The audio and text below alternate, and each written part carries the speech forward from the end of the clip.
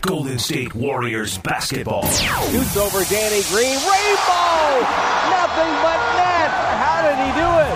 The fifth three-point shot of the night for Steph Curry. This is Warriors Roundtable with the voice of the Warriors, Tim Roy. Over the shoulder pass to Harris. He'll drive on Draymond Green, finds the cutter to the rim. Up and it's blocked inside. Oh, Spades says not on my watch. Barnes shows the ball, won't shoot. Draymond to Curry, fakes. Dribbled by Harris, foul line, backs up. Rainbow fade away. You gotta be kidding me. Ridiculous by Steph Curry. Some of the highlights from an 18-0 run in over 2 minutes of court time last night. The Splash Brothers were outstanding during this run, and it basically put the ball game away as the Warriors knocked off the Orlando Magic. And once again, 17 games above 500 at 43 and 36. Hi, everyone. I'm Tim Roy. And once again, I invite you to take a seat around the round table. It's the Warriors Weekly Roundtable here on KMBR 680, the sports leader. Coming up on tonight's show, later on, Howard Beck of the Bleacher Report will discuss all things New York as the Knicks have hired Phil Jackson as team president. But I'll also ask him about the mindset of Kobe Bryant. It's a player that he has covered up close for a number of years, and also about the Warriors and why some people refuse to believe the Warriors are a defensive team. I'll answer your questions on Warriors Box on Twitter. That's Warriors VOX. We'll find out what the Warriors are doing lately off the floor to make the Bay Area an even better place to live. But first up on the Warriors Weekly Roundtable, a conversation with our outstanding center, Andrew Bogut. He'll join us to talk about protecting the rim and why it's so important to take care of your body off the floor so you can play your best on the floor. That's Andrew Bogut, and he's coming up in just a moment. The Warriors and Lucky, though, want to see pictures of food that you cook. Post a photo on Twitter or Instagram with the hashtag EatLikeWarriors. And it's a chance to win Warriors tickets, plus the chance to be featured in an upcoming Eat Like Warriors cooking segment with a Warriors player. For more information and contest rules, go to Warriors.com/lucky. Andrew Bogut will join me when we continue on the Warriors Weekly Roundtable on KMBR 680, the sports leader. Golden State Warriors basketball. Lee wrestles away the rebound, leads a 3-on-2, finds Bogut running the floor, and he throws it down with two hands. We now continue with more of Warriors Roundtable. Up top to Alec Burks. Boy, Cantor and Bogut really going at it downstairs. Alec Burks to Hayward. Pressure by Curry. Now Hayward, free pass. Blocked by Bogut. He blocked the dunk attempt. He knocked it away and then grabbed the ball all the way down and got it over to Crawford. My goodness. Andrew Bogut with a tremendous rejection. Hi, Tim Roy. The Warriors Weekly Roundtable continues, and a pleasure to welcome in the starting center for the Golden State Warriors. That is Andrew Bogut. And Andrew, I'll get this question out of the way first. How's that ankle? It's not too bad. It's just a little bit of fluid. I had a little tweak. I was actually playing through it the last week or so. It was pretty sore and did it against Portland. So I don't anticipate it being much longer. Still day to day, and hopefully be back sooner than later.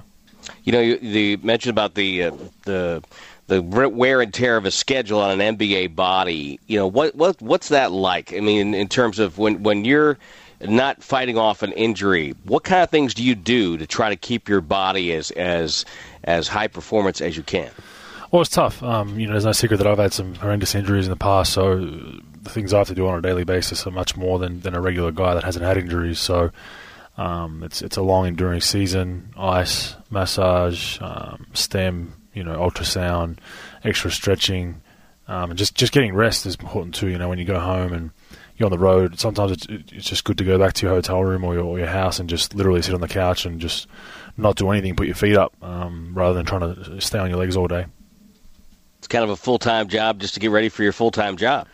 It is, and that's obviously we're very well compensated for it, but that's what a lot of people don't see. There's a lot of average Joes that think, I go to 24-hour fitness and I play for 2 hours, and that's kind of what we do. We just come to Oracle, play for a couple of hours. The next day we throw a couple of shots up at practice and go home. It's the complete opposite to athletes. You're basically maintaining your body, getting rest, and doing smart things. What you eat, you got to watch what you eat the night before a game.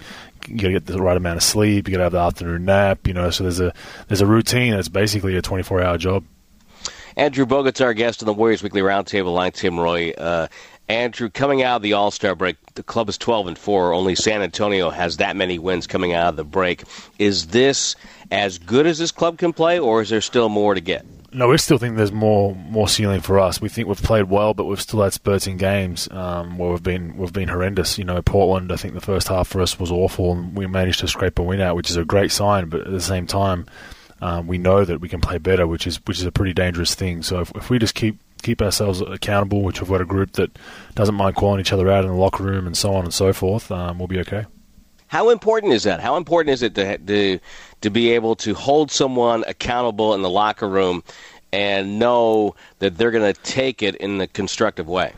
Well, it's you got to be careful with it. Just different guys respond differently to some people you can arc up at and yell and scream, and some people you got to say it you got to kind of measure how you say it. So you got to kind of know that as a leader of the team. And generally, we have some tough-minded guys who can take criticism, but there definitely is different guys you got to talk to in different ways. Andrew, when you assume that kind of a role, is that a process? Do you have to learn? Say you have new players this year. Do you have to learn how Andre Iguodala reacts to certain situations? Is that something you learn over the course of a season? Yeah, that's huge. You got to know guys' personalities and know. There's players. It's up to coach as well.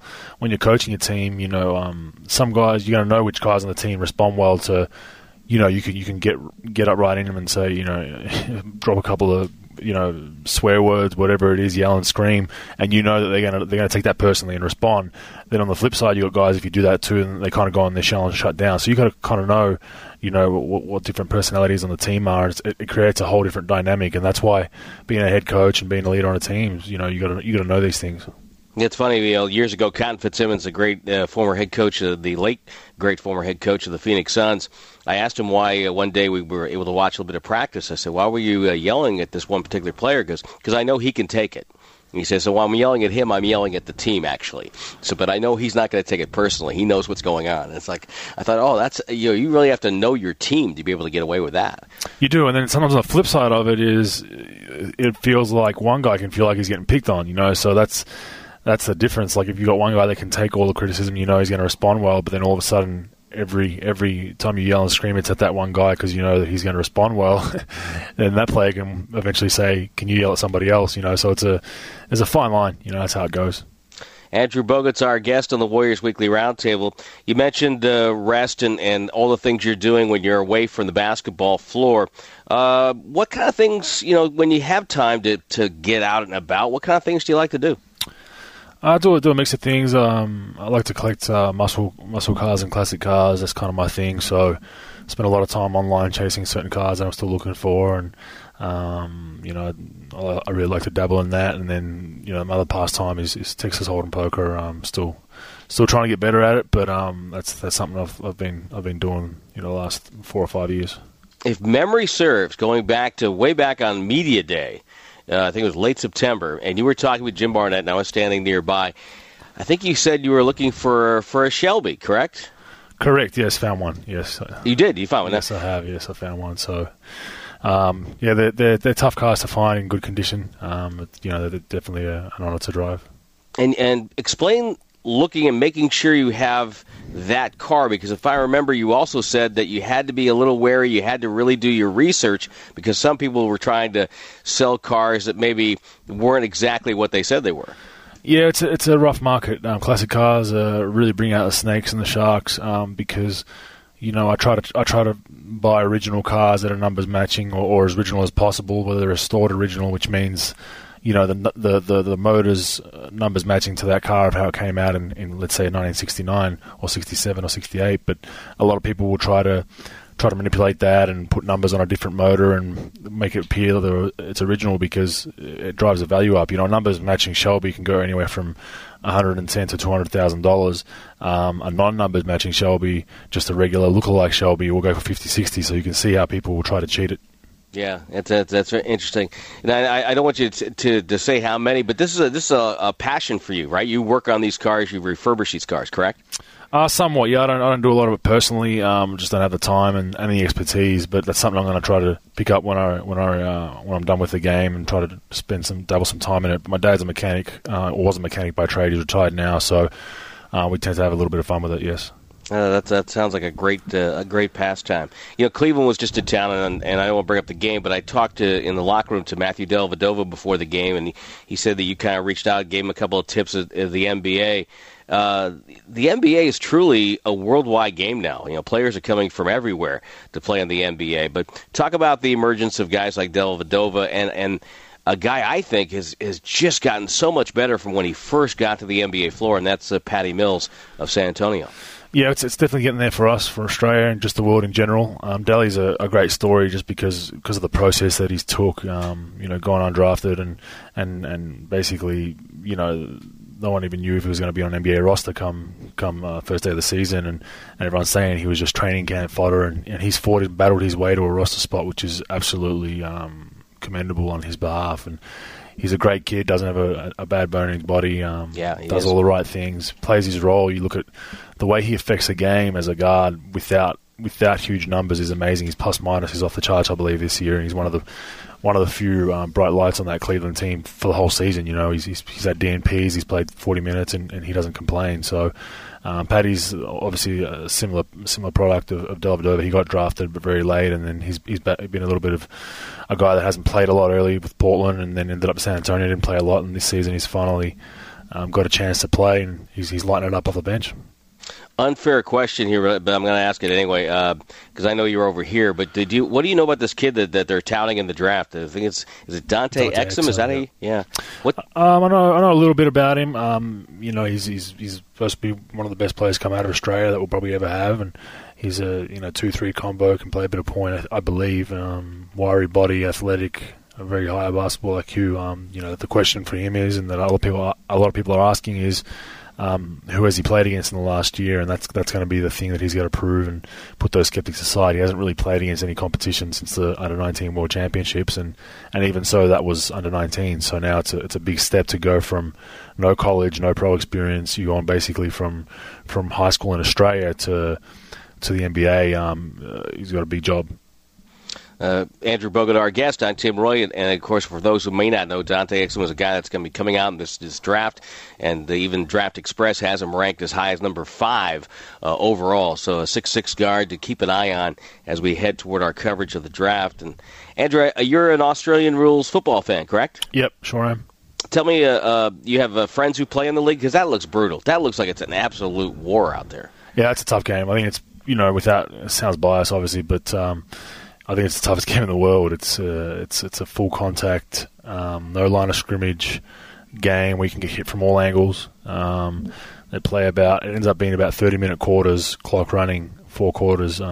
It's just absolutely brutal, and they only play once a week for the fact that they can't play every other day because there'll just be no guys left on the field. But it's something that's part of Australian culture, especially my city, Melbourne. That's where the game was started and kind of founded, and it's just great to go home and watch the games. Yeah, I was watching an interview the other day with, I think it was Draymond, and you mentioned about you're asking about whether or not the University of Melbourne was in the bracket for the for March Madness. Just making fun, I'm not. I love the University of Utah, but I'm not a huge fan of the NCAA and the way it conducts its business. So I try not to. I support the school, but I don't support the NCAA. So, he was giving me crap because Utah didn't make the bracket, and I was kind of throwing one back at him. Well, we'll save the NCAA discussion for another show at another time. Definitely.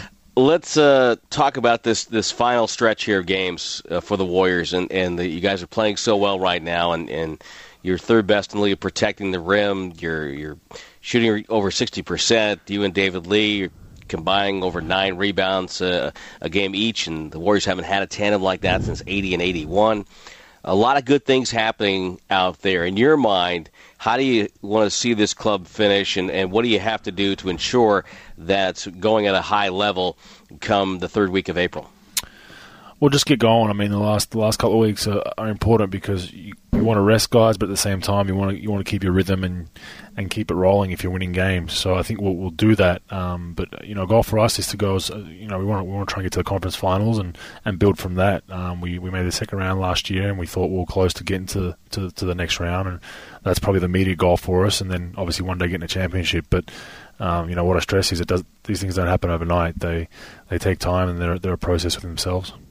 Yeah, it's interesting to think about that. Even the teams that get to the finals, there's even a learning curve in the NBA finals, which I think a lot of people don't understand. Andrew, thank you so much for your time today, and best of luck as you head toward the end of the season. It promises to be a lot of fun. All right, no worries. Thanks for having me. That's Warriors center Andrew Bogut. I'm Tim Roy. The Warriors Weekly Roundtable continues. We'll find out how Golden State continues to contribute off the floor to make the Bay Area an even better place to live. But first, a reminder that you can see the Warriors take on the Milwaukee Bucks tomorrow, March 20th. Arrive early. The first 10,000 fans receive a water bottle and a free smoothie coupon courtesy of Jamba Juice. Go to Warriors.com/dynamic deal to take advantage of this special ticket offer. We'll continue with the Roundtable here on KMBR 680, the sports leader. Barnes drives in, goes up and jammed it over Duncan. Elevation sensation for Harrison Barnes. Golden State Warriors basketball. We now continue with more of Warriors Roundtable.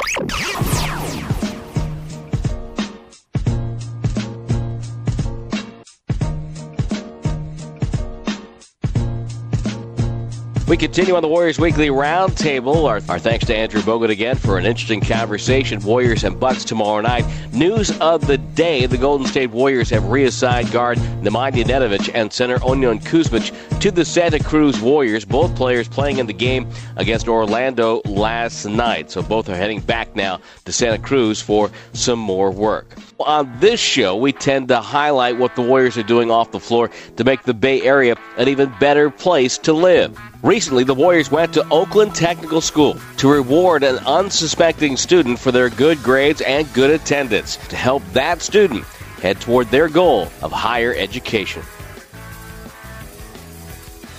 This year, the Golden State Warriors are proud to announce Aaliyah Douglas as their representative to the 2014 Bay Area All-Star Scholarship Program.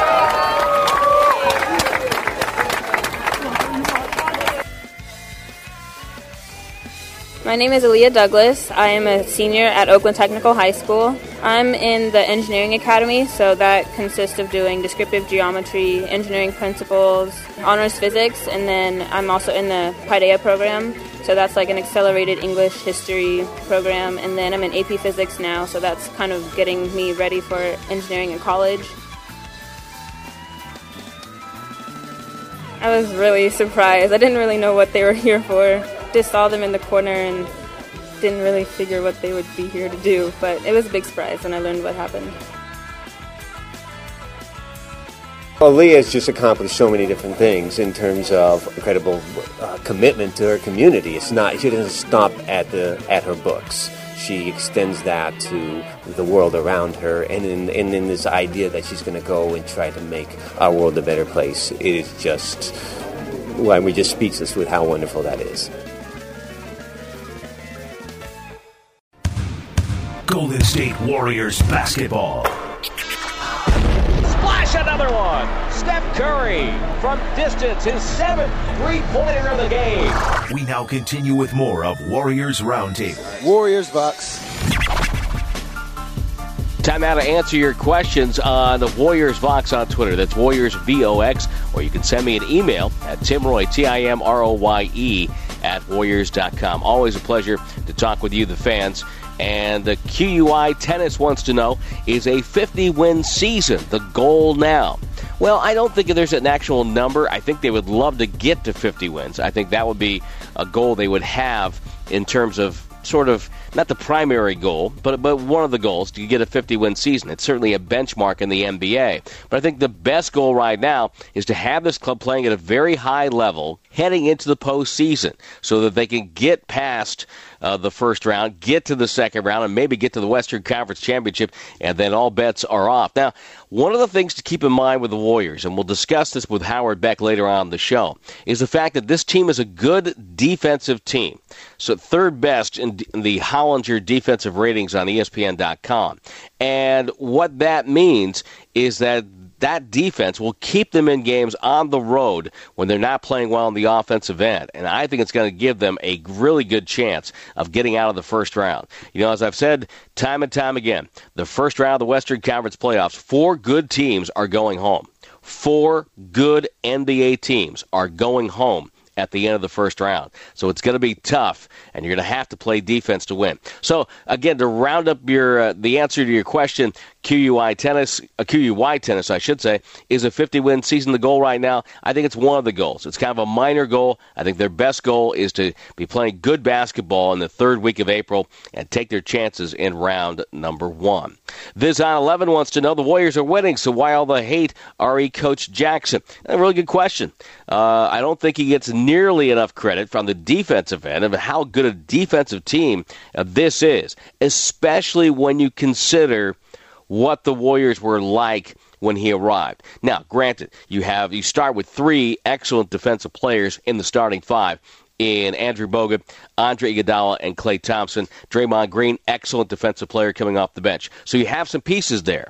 But just because you have the pieces doesn't mean they're going to play great defense. They play a great scheme.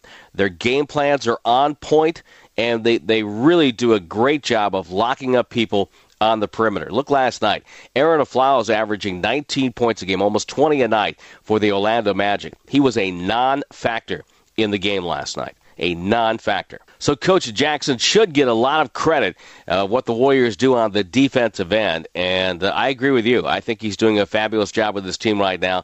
I think they have some struggles on the offensive end, and my own little personal theory is I think sometimes the game comes too easy for this team. They're such a good passing team that they give themselves great chances when they push the ball off the break and they get a stop. And I think sometimes it just comes a little too easy, and I think they expect everything to come too easy. This team is at its best when it's playing some gritty basketball. Let's move on to Dave's Not Here, as Mark Jackson referenced his Popovich reference in the post-game press conference last night, resting selected players. Wouldn't this be a good time to get Harrison Barnes a lot of play to get his mojo back? Well, first of all, I love the Cheech and Chong reference in Dave's Not Here. This is one of the great audio comedy sketches of all time. Dave's not here! But secondly, I think this is a perfect opportunity. This is a great 2-game stretch now for Harrison Barnes.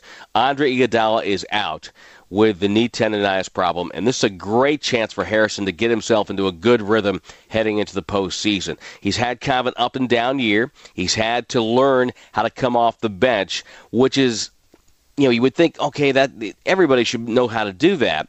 But if you're a player who has spent your entire life starting and being the man on your high school team, being a star on your college team, I think learning how to play off the bench in the NBA is definitely a process. And I know we overuse that word sometimes, but it's definitely a learning curve. And I think Harrison is trying to figure out how he needs to play coming off the bench. And sometimes I think he presses just a little bit too hard as opposed to letting the game come to him. So I think it's a great chance for Harrison Barnes to really have an opportunity to take use of those minutes and to improve the level of his play right now. Final question from Cesar.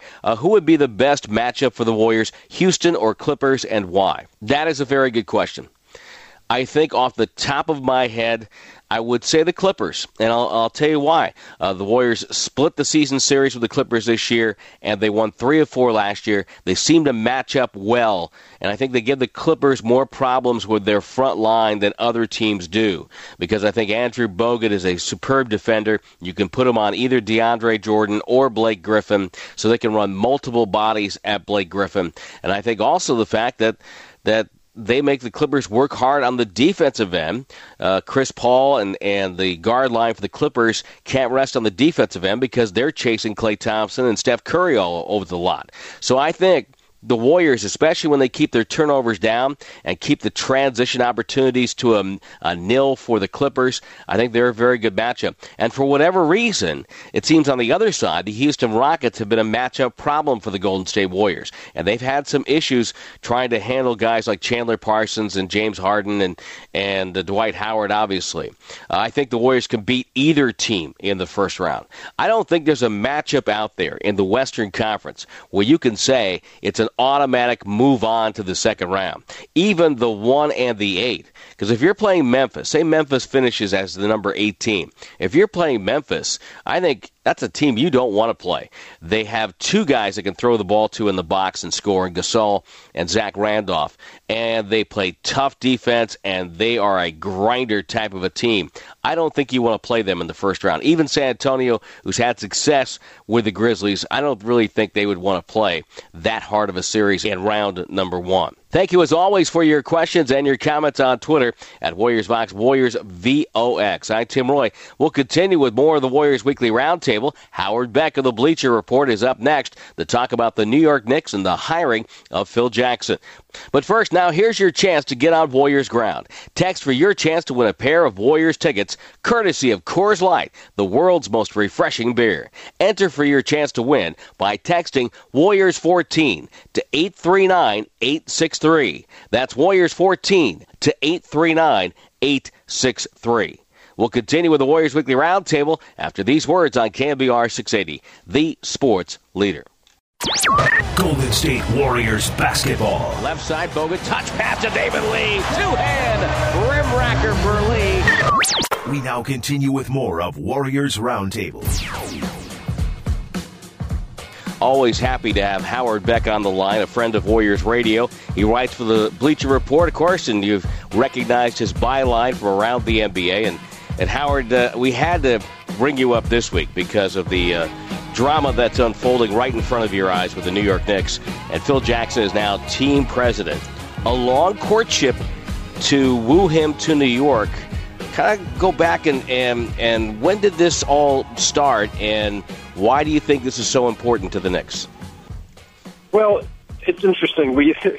In the public view, this started within the last couple of weeks, but as it turns out, we now all know, it started in December when Irving Azoff, the longtime music manager for the Eagles and entertainment mogul, brought together Phil Jackson and Jim Dolan, the owner of the Knicks, at Irving Azoff's home in L.A., and it was apparently very intentional. He saw, a possible partnership for these guys even before they did. And the discussion kind of evolved from there. And, the initial conversation, which apparently took about 1 second before it was over, was, would you coach? And Phil Jackson said no. And I'm not surprised at that.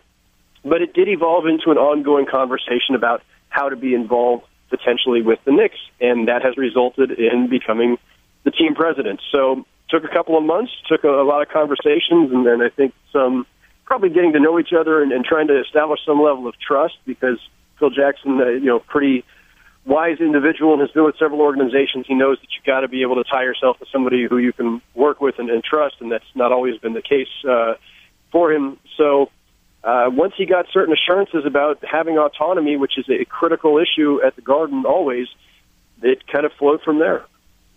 Do you think he has that autonomy? I'm willing to believe it until we see otherwise. And maybe we won't see otherwise. Donnie Walsh came in 2008 with some promises of autonomy. Now, Donnie Walsh, for all of his accomplishments and is one of the great executives in the NBA of the last 3 decades, Donnie Walsh doesn't have the same kind of cachet or aura about him that Phil Jackson does with those 11 championships, and it's just kind of partially that's Phil Jackson's personality, partially it's just the accomplishment itself, the way he carries himself. It's just a lot of things, but Phil's got a presence about him, and I think when Phil Jackson walks in a room, everybody kind of sits up and pays attention, and if he tells you as his potential employer, by the way, this is how I do things, and this is how it has to be done, I don't think you tell Phil Jackson no. If you want him badly enough and you're willing to pay him $12 million a year, then you better let him do it his way and get out of his way. And that's what Jim Dolan has pledged to do. When the question came up in the press conference, hey, Jim, are you willing to cede authority finally? He said willingly and gratefully. Those were the words he used, and I think those were chosen very specifically. He probably had, practiced them for a couple of days knowing that question was coming. So willingly and gratefully. So, the onus is now on Phil to use that authority to its fullest and to do the job and improve the Knicks. The onus is on Jim Dolan to stick by that pledge, and I hope it's in writing somewhere in that contract. But it's up to him to stick by it and stay out of the way, not meddle as he has in the past, and let his basketball people do what they do best. It's interesting because Phil Jackson, as a coach, would only take a job where he would have the best player, basically, and and a chance to win a legitimate chance to win an NCAA or an NBA championship. So now, as they go to the Knicks, and correct me if I'm wrong, but that they're years away from that. I mean, there's a lot of work to do here. It's interesting, Tim, because that's the criticism that everybody always comes up with, and it was what Red Auerbach always would needle Phil about. And, of course, Red Auerbach was just concerned that Phil was going to take his record, which he did, that Phil somehow always came into ready-made teams. The Bulls were not a championship team when he took them over. He helped get them to that next level. Sure, the talent was there, but they hadn't won anything until Phil Jackson started coaching them. Shaq and Kobe hadn't won anything until Phil Jackson started coaching them. And when Phil left the Lakers in 2004, what the team he came back to eventually was a team that was struggling. So, he has certainly benefited from great players, as all championship coaches have. But I don't think it's entirely true that he's coming into ready-made teams or that he would only come into ready-made teams. I do think he's had the luxury now of deciding when and where to come back in. And in the case of this team, there's a lot of work to do on the Knicks roster. But look, he's coming in not as the coach. He's coming in as team president. He's coming in with a different set of challenges anyway. Whether the Knicks win a championship during his 5-year run or not is not going to affect anything. He's got his 11 rings as a coach. He's got his 2 rings as a player. Phil Jackson's legacy is set. He's already in the Hall of Fame. Whatever he can do on top of this is more like personal accomplishment at this point. Like, let's see if I can do this. Let's see what I can do for an organization and whether those skills translate. But they will have a great opportunity. I mean, a lot of people think that this is coming in to clean up some huge mess like Donnie Walsh did in 2008. In that case, they had a ton of contracts they had to try to unload. In this case, almost the entire roster is expiring in 2015. So we'll see whether Carmelo Anthony re-signs or not this summer. And then everybody else with a major contract, Tyson Chandler, Amari Stoudemire, Andrea Bargnani, that's $50 or so million worth of contracts are coming off the books in July 2015, and they will have plenty of cap room. So there's flexibility on the horizon, just not a lot of draft picks. And so really their rebuilding mode will start in earnest that year, or probably next year, because they will have some expiring contracts. They might be able to make a deal or two to pick up some players. What's their draft pick situation like? Well, they don't have its first-round pick this June. That pick is going to Denver as the final payment on the Carmelo Anthony deal, which, as I've noted many times before, has cost them a great deal. So that pick is gone, and it's unfortunate because the Knicks, as it stands right now, I don't think they're making the playoffs. It's a tough road to snag that 8th seed. I don't think they're going to get there. The schedule is brutal toward the end for them, so they're going to end up sending a lottery pick to Denver this year. They will have their pick in 2015. I believe their pick in 2016 is gone because that's the one they sent to Toronto for Andrea Bargnani. So, unfortunately, what Phil Jackson's inheriting is a team that, is short on picks, doesn't have cap room immediately this summer, but will in 2015. So it's a steep task. Let's not, sugarcoat it at all. But they will have, the combination of cap room in 2015 and potentially with Carmelo Anthony still here as a first anchor to help attract somebody else. And it is still New York. It is still the Garden. It is still this huge market and an attractive place to be. A lot of players want to be here. And that's an advantage that they have squandered over the years by never having cap room. And it didn't work to its greatest benefit in 2010 when they wanted to get LeBron James or Dwayne Wade. Obviously they went for basically their 5th or 6th choice with Amari Stoudemire, and that hasn't worked out that well. But that doesn't mean that you shouldn't still, as a New York team, use all the cachet you have and all the cash you have to make the big moves. They'll have that opportunity in 2015, and if they do it wisely, they could even have room still in 2016 when Durant will be on the market. Yeah, it's interesting, too, because I was going to lead you to or ask you about the fact that the thing they have in their back pocket is that it's New York. And with that room in 2015, they should be able to attract some good talent that they can start building around. How much do you think Carmelo Anthony is going to factor in, and do you think he will stay because of this? I think that if you're Carmelo Anthony and your choice this summer was looking like sign with the Knicks because you'll get the most money or leave the Knicks because you'll have a better chance to win somewhere else, I think he at least has to rethink now, well, maybe they do have a direction. Maybe they do have some hope. Phil Jackson inspires confidence, and you can still look at the roster and say, you know what, I'm stuck with the same sad cast of characters for next season, and it'll be a wasted year. And I think it will, frankly. I think they're going to have a really tough season again in 14-15, and that alone may be enough to push Carmelo Anthony away.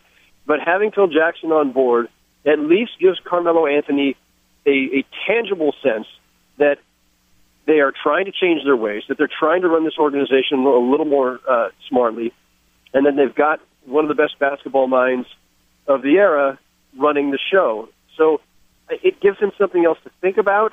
I still think that in the when he's analyzing the landscape in July, he still has to consider, okay, this is the last long-term contract I'm signing as an elite player because he's going to be 30 in May, and it's going to be a 4 or 5 year deal. Where do I want to tie myself for the rest of the prime years of my career, and do I have a chance to change my legacy? Because right now, he's not looked at as a winner. He's looked at as a guy who can score a lot and can't get his team anywhere. Howard, there's been rumors about Steve Kerr being Phil Jackson's first choice as head coach. Do you think that is there basis to that? Usually when you hear it enough, there's something to it. And if not Steve Kerr, what direction do you think he will go? I think what's happened is that everybody's immediately looking for the Phil Jackson guys who are out there.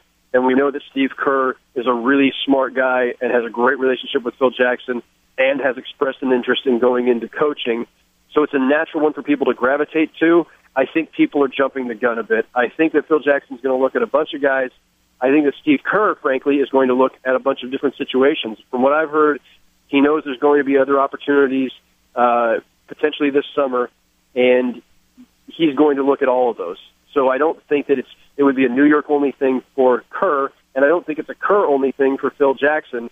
And, one of the things I've said, too, Phil Jackson's an unconventional thinker here. So just when you think he's going to go out and grab the nearest ex-Bull or ex-Laker or Triangle guy, I think it's just as likely that he goes off the board, grabs somebody that we hadn't even considered yet. And it doesn't have to be Triangle. It could be a guy who just runs a system. Phil Jackson stressed this in his press conference. He believes in system basketball, whether that's the Triangle offense, the Princeton, or anything else.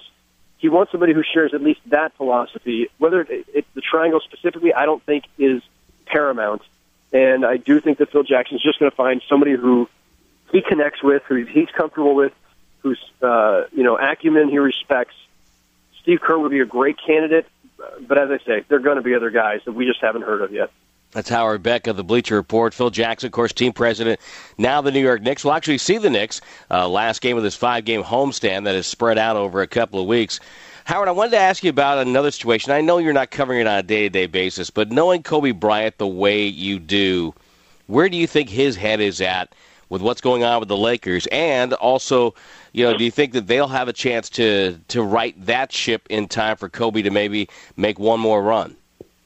I think it was really striking, Tim, that Kobe, when he heard about or when he was asked about Phil's talks with the Knicks, how openly, clearly angry and frustrated Kobe was at the possibility that this was it for good. Now, it's interesting because the Lakers and L.A. in general, they seem to be mourning this whole thing as if they literally lost Phil to New York when they, in fact, lost Phil 3 years ago. And, they've had every opportunity to bring him back, and Jim Buss didn't want to for whatever reason. So they'd already lost him, but I think this made it real. And for Kobe Bryant, who obviously reveres Phil and won 5 championships with him, it's just a frustrating sign of where the franchise is now in this era after Jerry Buss's death last year. So, look, he signed the 2-year extension. He's locked in. I don't think they're going to be trading him, say, to the Knicks or anywhere else. He's the face of the franchise still. And they need him to help attract other guys so that they can build that bridge to the next era, that is the post-Kobe Bryant era. But it's going to be very tough. The number they signed him to is going to make it tough for them to rebuild. They will have cap room this summer, but I don't know that there's anybody out there really to get to change where they're headed. I think they're going to probably roll over a lot of that cap room to 2015 so that they can go chase Kevin Love, LaMarcus Aldridge, and Rajon Rondo. Howard, before we let you go, a question about the Golden State Warriors. It's interesting to me that the Warriors cannot shake their old image when we go from town to town and over the course of the season. And it's always the high-flying, high-scoring Golden State Warriors, and I'll come in and say, has anyone looked at their offensive numbers? Because it's much more of a defensive team. It's a middle-of-the-pack offensive team this year, but their defense has been outstanding. Yeah, they've kind of done a complete Freaky Friday, or they're inverted. I mean, they went from being this team that everybody thought was the happy-go-lucky shooting team with no defense to a really great defensive team whose offense somehow misfires way too often. And I'm not exactly sure what to attribute the offensive part to. It's great that they've become a great defensive team because that is what will usually get you deeper in the playoffs.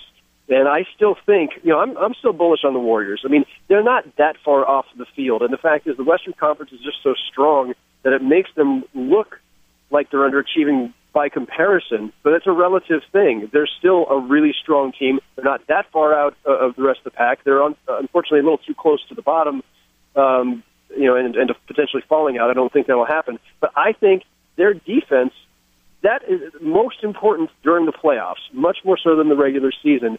And so that gives them a chance to make a run, to make a deep run. I think people are underselling them because you know that when they get hot offensively, they're extremely dangerous, and now there's the defense to back it up. Yeah, and I think that's a major reason why they have 21 road wins this year is the fact that their defense has carried them to those wins, not necessarily their offense. No, and that will be much more key in the postseason. That's Howard Beck of the Bleacher Report. We thank him for his cooperation today. Always a friend of Warriors Radio. You can see the Warriors take on the Milwaukee Bucks tomorrow night, March the 20th. Arrive early. The first 10,000 fans receive a water bottle and a free smoothie coupon, courtesy of Jamba Juice. Go to Warriors.com/dynamic deal to take advantage of this special ticket offer. I, Tim Roy, will wrap up the Warriors Weekly Roundtable with a look ahead on the schedule on KMBR 680, the sports leader. Golden State Warriors basketball. Draymond goes to work with 3, with 2. Runner, right-hand flip on the rim and down. Draymond Green. We now continue with more of Warriors Roundtable. Time now for the upcoming broadcast, brought to you by Cache Creek Casino Resort. Tomorrow night, the Milwaukee Bucks make their only Bay Area appearance. Their attack spearheaded by guard Brandon Knight. Garrett Temple on Knight with 5 seconds to shoot. Knight, an 18-footer. It's up. Got it! Brandon Knight, top of the key. It's another big one. 108, 105 Bucks. 21 seconds left in the game.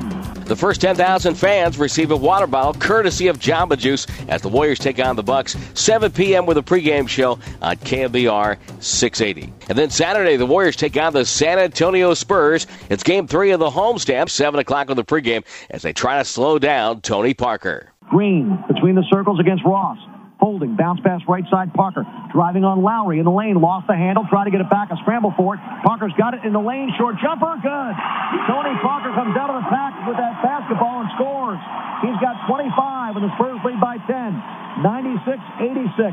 Warriors and Spurs next Saturday night, and then 5 days in a row without a game. The Warriors will be back in action on Friday, March 28th, when they take on the Memphis Grizzlies. We'll have the weekly roundtable again on Wednesday night next week on March 26th, starting at 8 o'clock here on KMBR 680, the sports leader. You can buy your tickets online at Warriors.com or by calling 1-888-GSW-HOOP. I'm Tim Roy, thanking everybody connected with our broadcast tonight, thanking Warrior Center Andrew Bogut for his time, as well as Howard Beck of the Bleacher Report.